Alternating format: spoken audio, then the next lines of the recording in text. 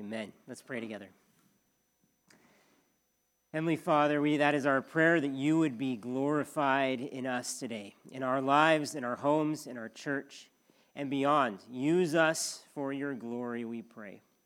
And Lord, as we come to your word now, would you speak to us by the power of your Spirit? Would you go into each of our hearts and do business there? We know that we need you right now. So we pray this in Jesus' name. Amen. You may be seated.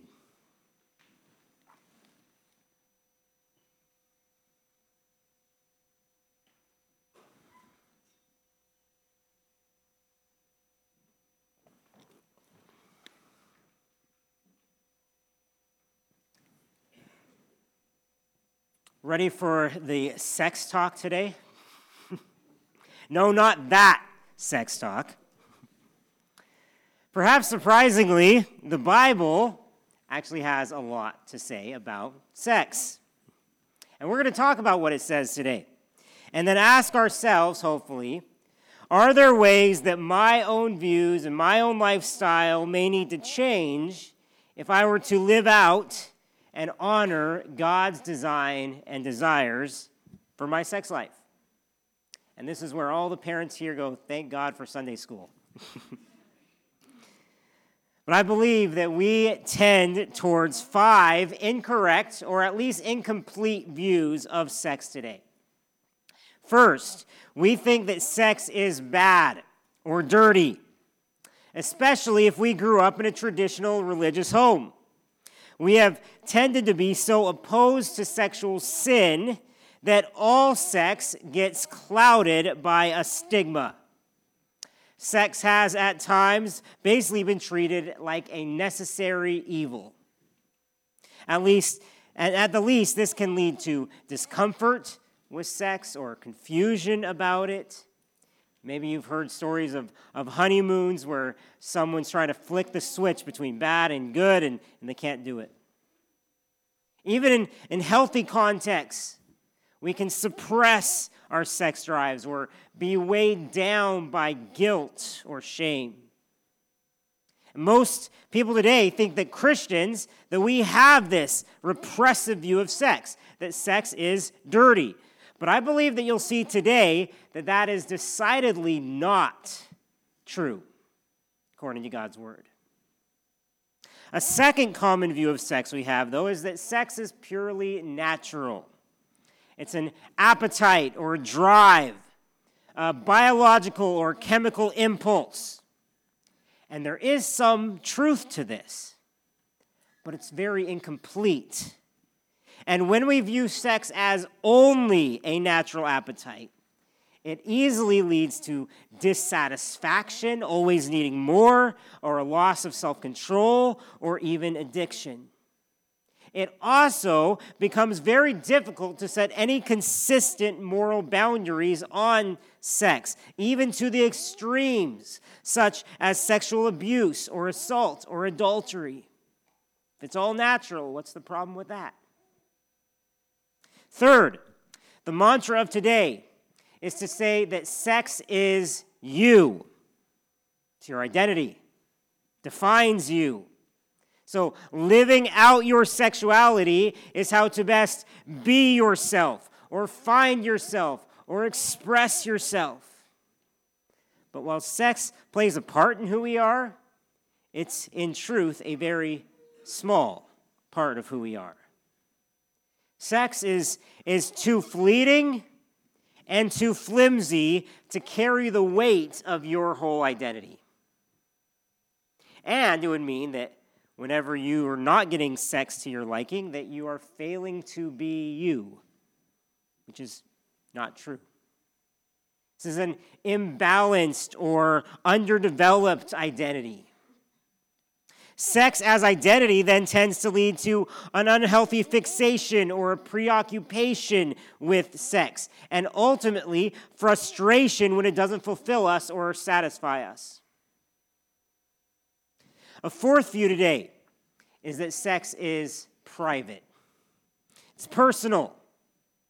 Frankly, it's none of your business. Get your own room. What I do in mine shouldn't matter to you. However, despite its privacy, sex is inherently communal and community building.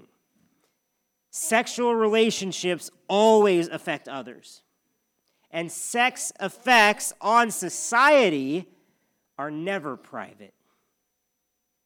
Beyond that, Christians believe that we're never alone, even in private, that God is there, and He cares. This view, though, tends to lead to over-individualization. It treats us as wholly autonomous beings, not as people who are accountable to anyone outside ourselves. Frankly, it's also selfish. It's a small step from some of these views to the fifth one, and that is that sex is God, or everything to us. If through sex we seek to achieve self-fulfillment, satisfaction, or true humanness, then we are placing God-sized and God-shaped expectations on sex. And this is nothing new. Most civilizations have had gods or goddesses of sex or fertility over the years. And while we may not have given ours a personal name, our culture totally worships sex. And this leads to obsession, and when our gods inevitably disappoint us, disillusionment. Spiritually speaking, this is defined as idolatry, and it leads to judgment. So, what is your view of sex? Have you bought into some of those lies or partial truths at times? If sex is not inherently bad, not purely natural, not your identity, not totally private, and not God, then what is it? What does God, the designer and giver of sex, say it is and what it's for?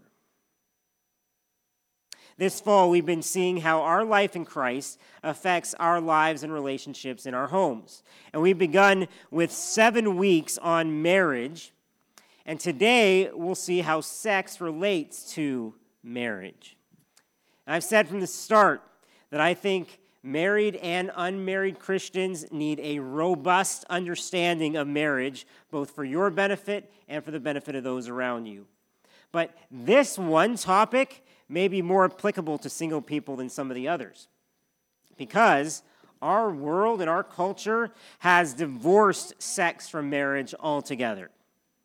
And so, this is something that you have to wrestle with long before marriage or after marriage. How will you live out your sexuality? And will it align with God's will? That's really the question. We'll be flipping all over the Bible today, but let's start again in Genesis 1. So go ahead and write to the beginning of your Bible, Genesis 1. And as we go through, I'm hoping to give you a biblical overview of the sanctity of sexual intimacy today. The sanctity of sexual intimacy. And the first point I think we need to see from God's word is that sexual intimacy is a holy gift from a holy God for marriages to delight in. That sexual intimacy is to be holy is why I use the word sanctity in the title. It's set apart for special use. Sexual intimacy is a holy gift from a holy God for marriages really to shamelessly delight in. And this truth flies in the face of the idea that sex is dirty, bad, or sinful. It's not. For one, look, it was given to us by God pre-fall into sin. In Genesis 1, verse 28, it says, "And God blessed them, and God said to them, be fruitful and multiply and fill the earth and subdue it and have dominion over the fish of the sea and over the birds of the heavens and over every living thing that moves on the earth. Be fruitful, multiply, fill the earth." Like notice that very first command ever given by God to mankind requires sex. Can't do without it. Sex is designed as a way for us to multiply God's image bearers on earth and to exercise our God-given dominion. I think there are at least 3 things that married couples are meant to delight in through sex. And one of them is actually childbearing. We're to delight in multiplication, you could say. You see that here in Genesis 1:28. Like, do not buy the really satanic lie that children are a negative outcome of sex. They're not. Like, sure, it can feel challenging, frustrating, or even scary at times. But God clearly sees procreation as a very good thing and a positive outcome. Consider, God could have made the process of multiplication pleasureless or unpleasant even. But that he made this command so delightful for people to obey, praise the Lord. There is delight in the action of sex, and there should be delight in the result of sex. Like any parent that has held a newborn baby has experienced that joyous delight. And many can also attest to the agonizing pain of childlessness. It's painful, and it shows that things are not how they are meant to be. I believe that those who treat childbearing like a curse to avoid mock the pain of infertility. It's not a curse to avoid. It's a blessing to pursue. But my point here is just that sex is designed as a gift from God for us to find delight in this, in multiplication. But this truth also points to delight beyond multiplication. One commentator actually defines the point of marriage as sex in the service of God. Sex in the service of God. It's the whole purpose of marriage. But if sex only serves God when it leads to pregnancy, then most sex wouldn't serve God. Believe it or not, I have not only made love to my wife 6 times in our whole marriage. But we have not been given this massive capacity for pleasure only for procreation. We see this in many places in Scripture, that we're to delight also in oneness or in our union that God has brought together. Even in the very next chapter, like look down, scan your eyes over verses 18 or 19 down to 25 in chapter 2. Okay, we've read this a lot lately, so I'm not going to read the whole thing, just skim over it. But as we've seen, God is the one who brought the woman in all her glory to man. And God joined them together in a one-flesh union, which sex seals and symbolizes. And God commanded them then to hold fast to one another in permanence and passion. And notice, you read through this, there's not a whiff of children or childbearing anywhere in this chapter. Which tells me that the delight in a couple's union is a good thing in and of itself.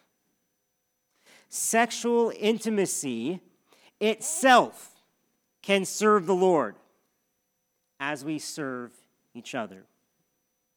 And then you come to verse 25 at the end, and it says, "And the man and his wife were both naked and were not ashamed." Completely naked, without an ounce of shame. Now, it doesn't take a rocket scientist to recognize there are sexual illusions there. This is a face-to-face relationship of complete belonging and total vulnerability. And even now, after the fall, marriages that let us be intimately known and embraced without any ridicule or embarrassment experience an aftertaste of Eden.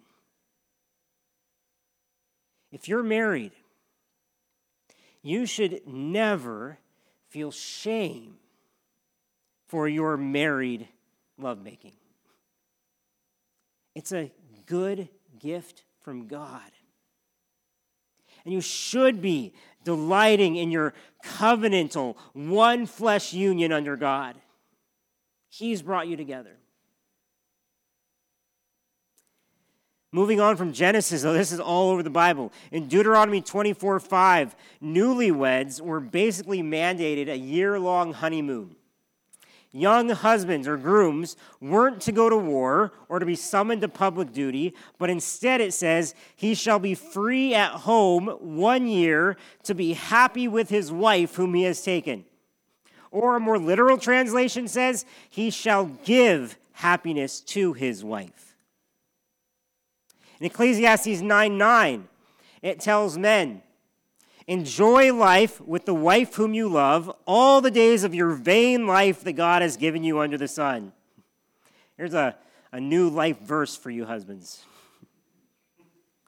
In Isaiah 62:5, God himself is described like a husband delighting in intimacy with his wife. It says, as the bridegroom rejoices over the bride, so shall your God rejoice over you. Like, think about it. That's how good and holy sexual delight can be if God uses it to liken it to his own passionate love for his people. Or turn over with me to the most obvious example of all, the Song of Solomon. Song of Solomon, page number is up there on the screen for you to help you find it. The Song of Solomon is an entire book of poetry that celebrates marital passion and romance. It describes pure, gentle, playful, erotic love between a young bride and groom. And yet it's poetically discreet at the same time. I remember reading it as a kid and just not getting it at all. It went right over my head. Like, why was this rated R in Israel? Like, that's what it was. You weren't allowed to read it until you were over a certain age. But then when I was older, I was like, oh, wow, that's in the Bible. God's word is not embarrassed by sex because it's a holy gift from God. Okay, we're just going to skim through some of this. In verse 2 of chapter 1, it says, let him kiss me with the kisses of his mouth, for your love is better than wine. In verse 4, draw me after you, let us run. The king has brought me into his chambers. In chapter 2, verse 6, it says, his left hand is under my head, and his right hand embraces me. In chapter 4:11,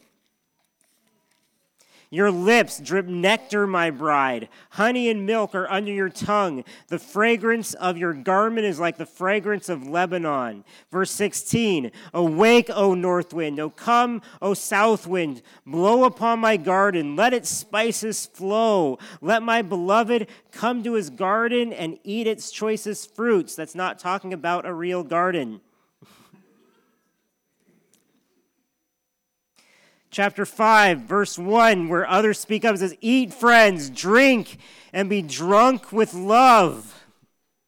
Chapter 5:16, his mouth is most sweet, and he is altogether desirable. This is my beloved, and this is my friend, O daughters of Jerusalem. Jump down 2 verses. Verse 2 of chapter 6. My beloved has gone down to his garden, to the beds of spices, to graze in the gardens and to gather lilies. I am my beloved, and my beloved is mine. He grazes among the lilies. Chapter 7, verse 6, how beautiful and pleasant you are, O loved one, with all your delights. Your stature is like a palm tree, and your breasts are like its clusters. I say, I will climb the palm tree and lay hold of its fruit. O may your breasts be like clusters of the vine, and the scent of your breath like apples, and your mouth like the best wine. You get the picture? Now, some of the poetry doesn't totally translate to the modern world very well. For example, in chapter 6, verse 5, it says, "Turn away your eyes from me, for they overwhelm me. Your hair is like a flock of goats leaping down the slopes of Gilead. Your teeth are like a flock of ewes that have come up from the washing. All of them bear twins. Not one among them has lost its young." I don't suggest, guys, that you say your wife's head and face are covered in goats and sheep. She won't get the romance in that. But as you read through this, there are whole chapters where the man and his wife marvel over each other's bodies. There's intimacy, there's foreplay, there's arousal, there's climax, and it's all holy. It's in God's word.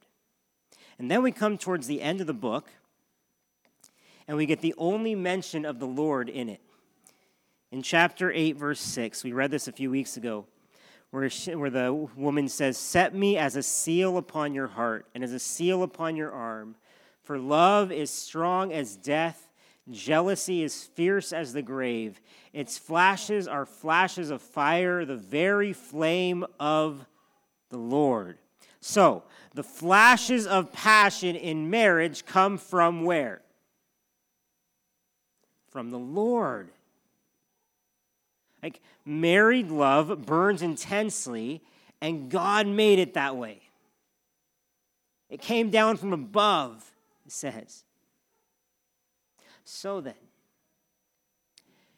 this all leads to an obvious question. If sex is such a good thing, why confine it to marriage? Really, why? After all, we see that in the Bible, that it's the consistent teaching of God's word that sexual intimacy is good in marriage, and in all other contexts, it's wrong, harmful, and even destructive. Why? Well, out of several reasons, the main one is because sex is such a powerful thing. It's a powerful thing. It's much more than just physical urges. It's deeply emotional and even spiritual. See, sex was designed from the beginning to signify, to cement, and to strengthen a one-flesh marriage union. It's a beautiful, powerful tool to use for that purpose, to signify, cement, and strengthen your union. And it's safe to use within the context of covenantal, faithful love. But to use a tool outside what it was intended for can be quite dangerous. Just thinking in our world, like bleach can clean or it can poison.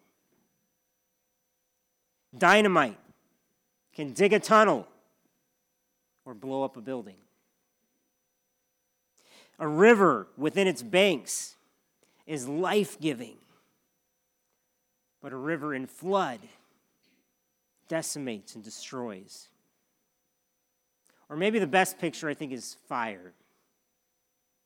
Like sex is described as like fires of passion anyway. But fire within a fireplace keeps us warm.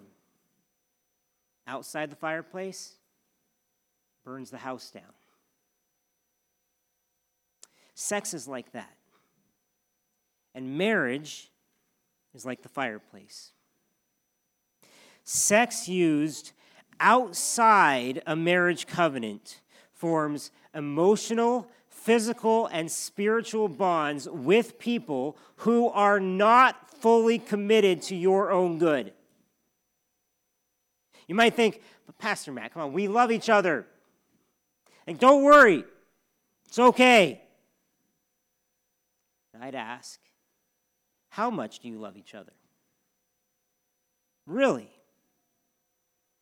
How much do you love each other? Do you love each other enough to commit to it for life? If not, you don't love each other enough for sex. You probably love yourself. If you really love the other person and want the absolute best for them, then you will show your love by first covenanting and only then sealing it with sex. Safe sex doesn't involve a condom. It involves a covenant. It's the only safe place for sex. And that's not even getting into the point that God created the world with moral order. Like, we're not trying to impose our morality on people who then just resent the intrusion. We're trying to show that God has created us and the world in a certain way, and we ignore that to our peril, both individually and culturally. God has created sex to be safe and fruitful in marriage, and his boundaries are for our good. You are welcome to ignore this, but it will prove harmful to yourself and others. Flip back a handful of pages from Song of Solomon to Proverbs chapter 5. Proverbs 5. This is a chapter that urgently warns young men, especially away from the dangers of sexual sin. Got like 14 straight verses of just how destructive adultery can be, going after anyone outside of marriage. At the same time, it strongly urges married couples toward sexual joy and pleasure and passion. Look at verse 15. This is the man writing Proverbs, writing to his son. It says, "Drink water from your own cistern, flowing water from your own well." Again, guys, don't go calling your wife a cistern or a well. But the imagery makes a powerful point. Drink water from your own cistern, flowing water from your own well. Should your springs be scattered abroad, streams of water in the streets, let them be for yourself alone and not for strangers with you. Let your fountain be blessed and rejoice in the wife of your youth, a lovely deer, a graceful doe. Let her breasts fill you at all times with delight. Be intoxicated always in her love. How's that for biblical marriage advice? Be intoxicated with your spouse. Drink deeply from there so you're less tempted to draw from elsewhere. And then comes another warning. Verse 20, "Why should you be intoxicated, my son, with a forbidden woman and embrace the bosom of an adulteress? For a man's ways are before the eyes of the Lord, and he ponders all his paths. The iniquities of the wicked ensnare him, and he is held fast in the cords of his sin. He dies for lack of discipline, and because of his great folly, he is led astray." Disregarding God's ways is deadly folly. And like if for no other reason, we should keep sex in marriage because we fear God. Did you see that? For a man's ways are before the eyes of the Lord, and he ponders all his paths. But this passage is essentially saying, keep your fire in the fireplace of marriage, and then stoke that fire as hot as you can. As Ray Ortlund says, God gave us our sexuality both to focus our romantic joy and to unleash our romantic joy. Wisdom believes that God's remedy for a man's thirst for sex is sex, overflowing sexual joy with his wife. And drink from your own cistern or well. Marriage is God's divinely approved wellspring for sexual delight. Like, let your fountain be blessed is not confining. This is a freeing benediction. Like, go for it. Tim and Kathy Keller wisely add that sex is for whole life self-giving. Whole life self-giving. Indeed, sex is perhaps the most powerful God-created way to help you give your entire self to another human being. Sex is God's appointed way for two people to reciprocally say to one another, I belong completely, permanently, and exclusively to you. You must not use sex to say anything less. And that gets at one more thing that marriages are meant to delight in through sex. That's to delight in giving. Giving. I'll show you this from 1 Corinthians 7. So you can turn over there now into the New Testament. 1 Corinthians 7. The context here is that some Christians in the early church were suggesting that it was noble to abstain from sex, period. That sex is dirty or a necessary evil idea again. But Paul was like, no. Look in verse 1 of chapter 7. He says, now concerning the matters about which you wrote, so this is them talking, it is good for a man not to have sexual relations with a woman. But because of the temptation to sexual immorality, each man should have his own wife, and each woman her own husband. Like sex in marriage is good and helpful for godliness, he says. By the way, this is not looking down on singles. In this very chapter, Paul lifts up singleness as a very noble calling in life. We're going to see this later this fall. But here, Paul also lifts up the sanctity and the generosity of sex within marriage. He goes on to say, the husband should give to his wife her conjugal rights, and likewise the wife to her husband. For the wife does not have authority over her own body, but the husband does. Likewise, the husband does not have authority over his own body, but the wife does. Do not deprive one another, except perhaps by agreement for a limited time, that you may devote yourselves to prayer. But then come together again, so that Satan may not tempt you because of your lack of self-control. All right, so there's a lot to get to here. But when you get married, you surrender independent control or autonomy over your own body. You become one flesh after all. It's almost one person. It's like we willingly give our body to our spouses, which means today, if you are not yet married, but you are considering getting married, you had better make sure you trust the other person completely. Paul says that the spouses actually have some mutual authority over each other's bodies. Now, this was revolutionary in the ancient world, where wives were treated like property. He's saying that a wife has just as much claim and just as much authority over her husband's body as he has over hers. Now, these verses can be and have been badly abused. So I want you to read carefully. Look at it. Does this say a husband or wife should take his or her conjugal rights? No.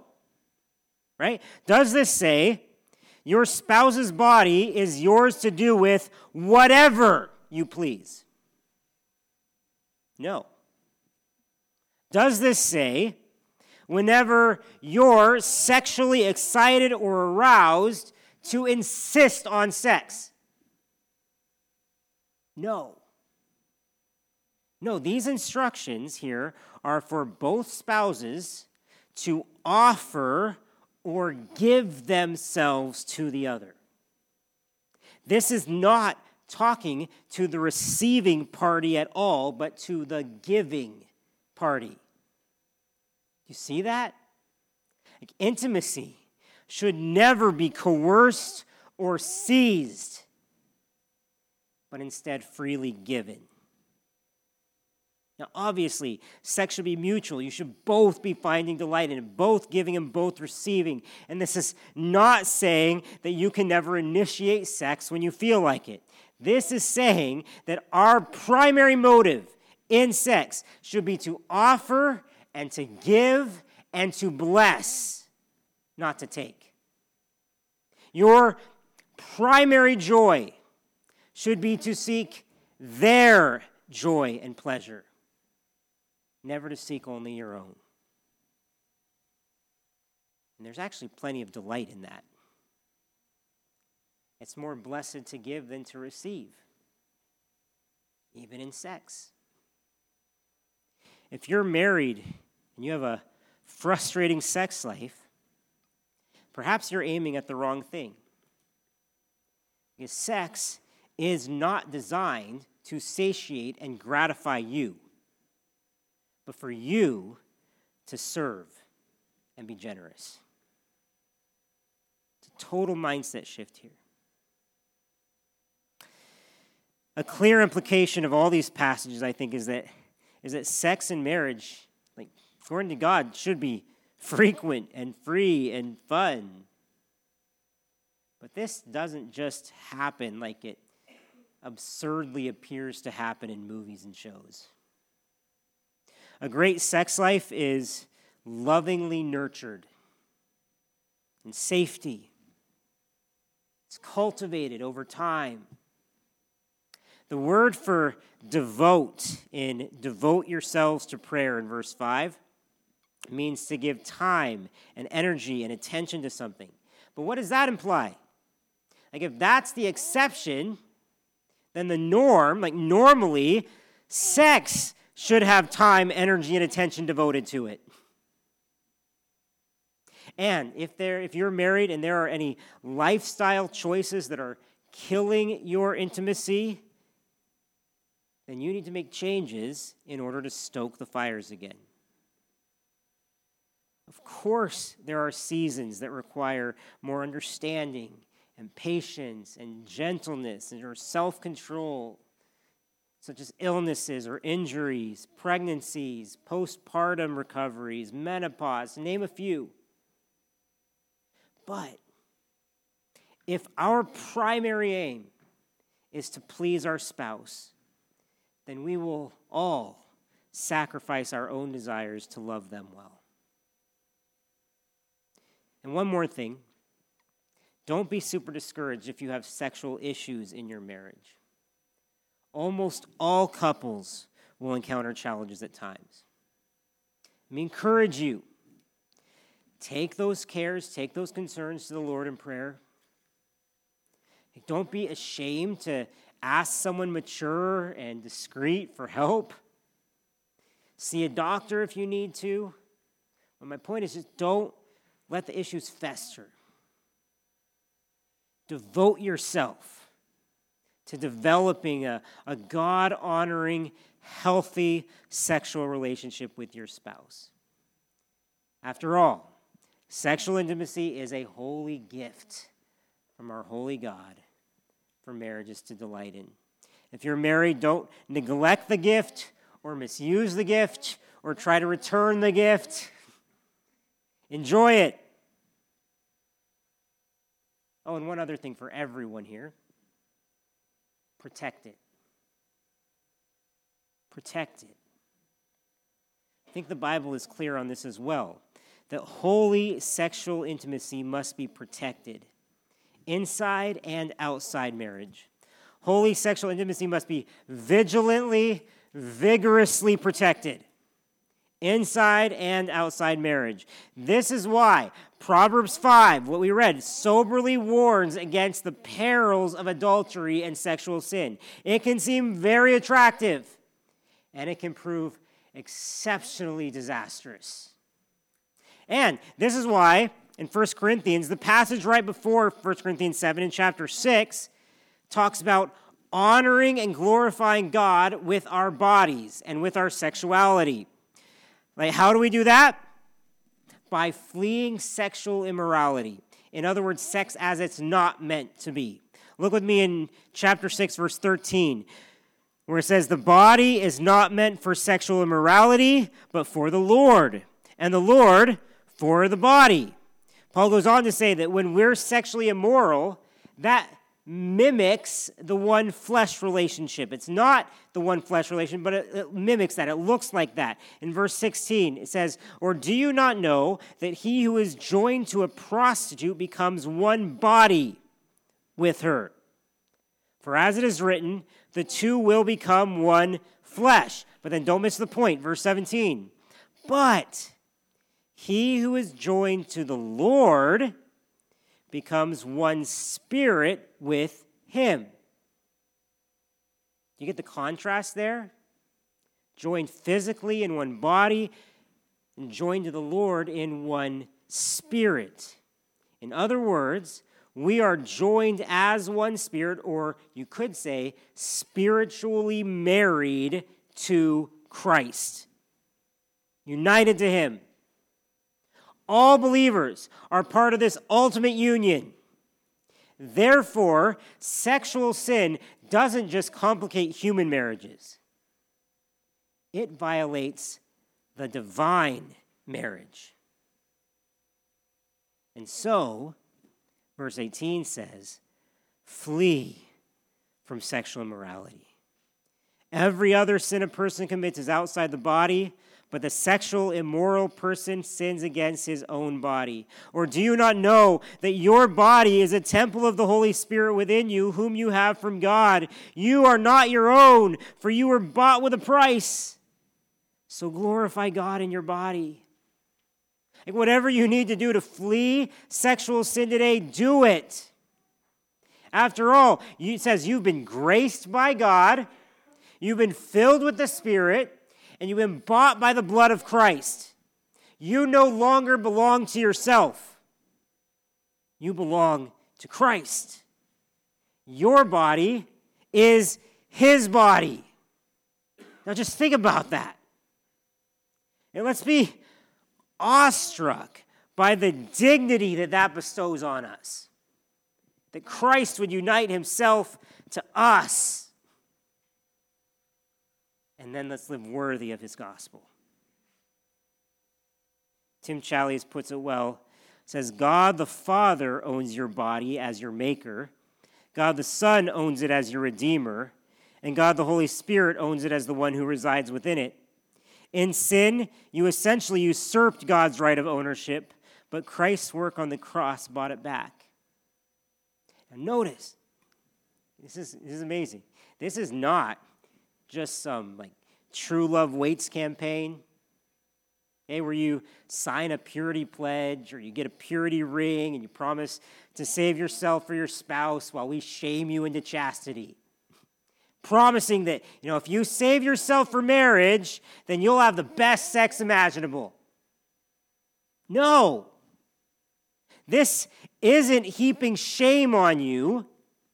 Neither is it making promises that may or may not be true. It's saying, don't you see how loved and forgiven and purified and holy you already are? You're not alone. You're amazingly blessed. And you're already bought and claimed by Christ. And it's that positive, beautiful reality that then becomes the motivation for fleeing unholiness. It's not a negative motivation. It's a beautiful one. The gospel is the key reason why holy sexual intimacy should be so protected. So, flee sexual sin of all kinds. Flee that extramarital relationship you've been flirting with. Flee premarital sexual activity. Boyfriends, girlfriends, friends with benefits, fiancés. Flee postmarital sexual activity. Flee sexual activity even with yourself. Flee pornography. Unbelievers will try to say, like, my body, my way, this is my body, I'm going to do whatever I want with my own body as I please. And so do Christians who are living in rebellion to God. Instead, may we joyfully realize daily that we belong to the Lord, and thus declare to ourselves or anyone who needs to hear it, this isn't my body, this is God's body. You do it God's way. Married or unmarried, may we surrender our desires to Him. You are not your own, for you were bought with a price. So glorify God in your body. I want you to see this need to protect holy intimacy in two other places in Scripture quickly. Turning back to Song of Solomon, right in the midst of the love poetry, there are several interjections or interruptions in the action when some people who are outside of the marriage either speak up or are spoken to. In chapter 1, verse 4, observers of the happy couple pledge their approval and support to them, saying, "We will exult and rejoice in you. We will extol your love more than wine. Rightly do they love you." Listen, holy sexuality should not be mocked or made fun of or made light of. It should be praised, extolled, protected. And we should all seek to support those in it. Also, at three key moments in the book, 2:7, 3:5, and 8:4, unmarried people are dressed like this.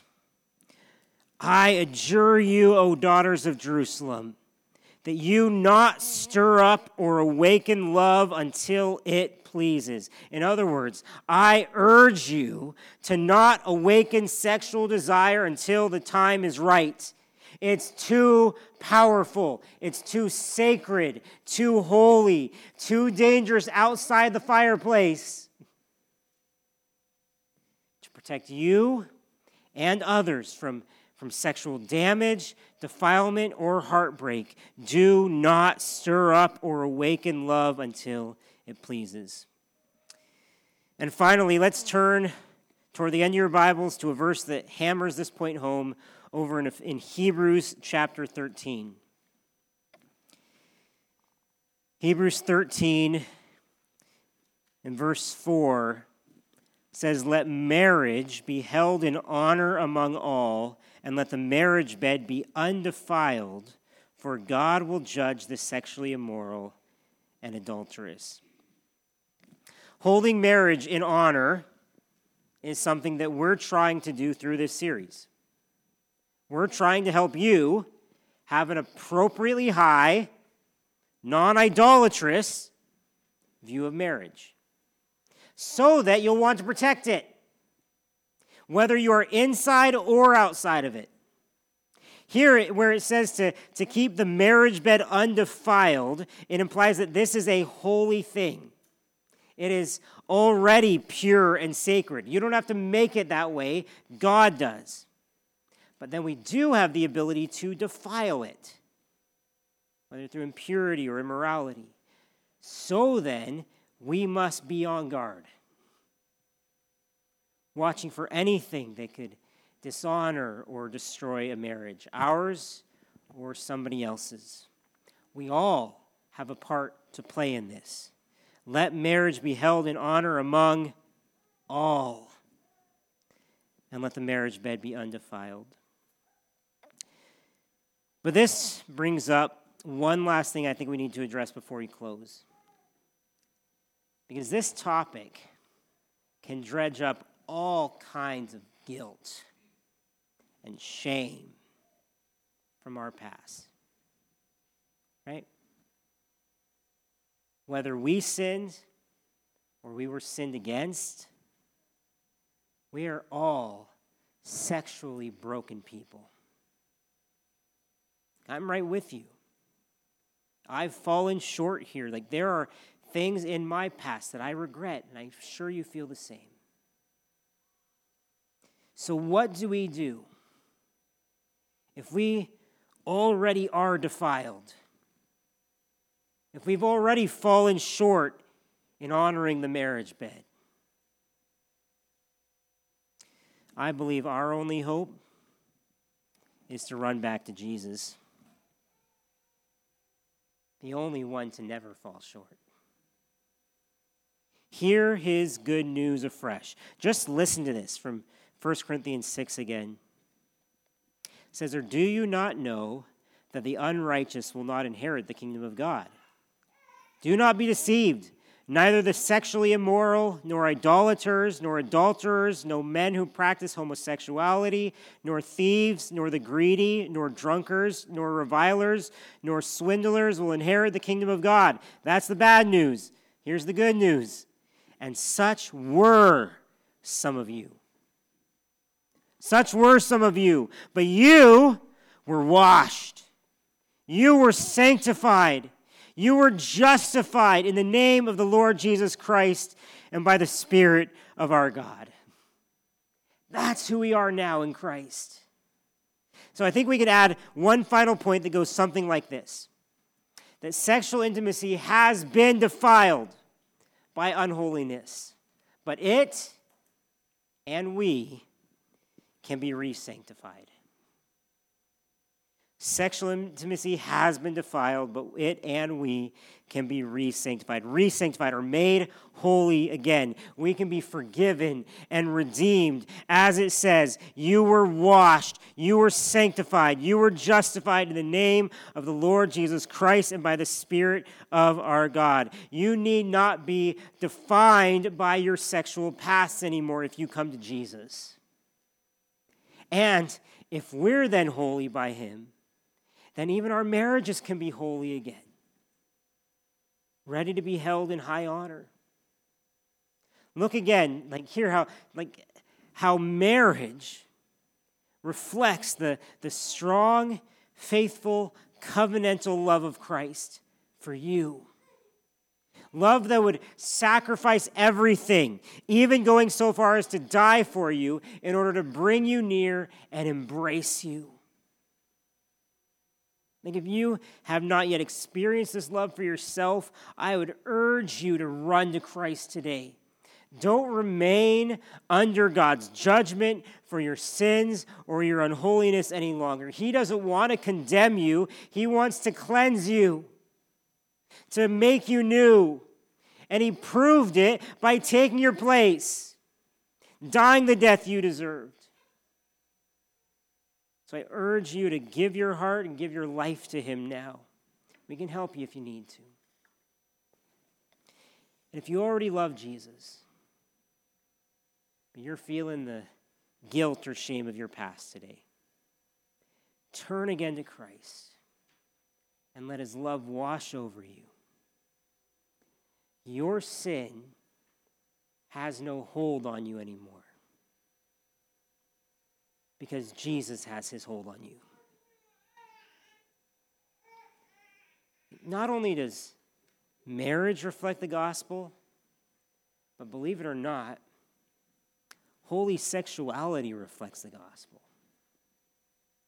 In the love shared within the triune Godhead from the eternity past, as well as in the intimate love that Christ has for his bride. And think about it, the ecstatic joys and delights that can be experienced in sex are pale reflections of the joys and delights awaiting us in Christ in eternity. We won't even desire sex anymore because the pleasures will be that much more glorious. For us who are married, let's remember that greater truth, even as we delight in the reflection now. It's a dim shadow.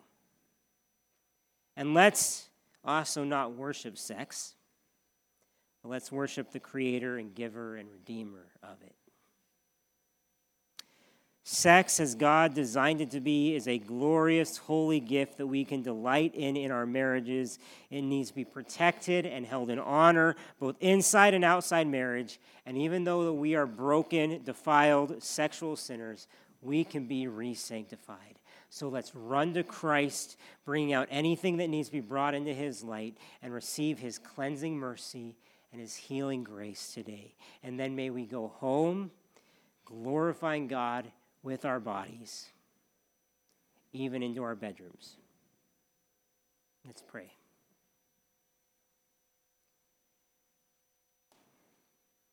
Heavenly Father, we know that there is so much sin in us that if you were to hold it against us, none of us could stand. And yet you sent Jesus to make it clear that you would go to the greatest lengths to bring us back to you.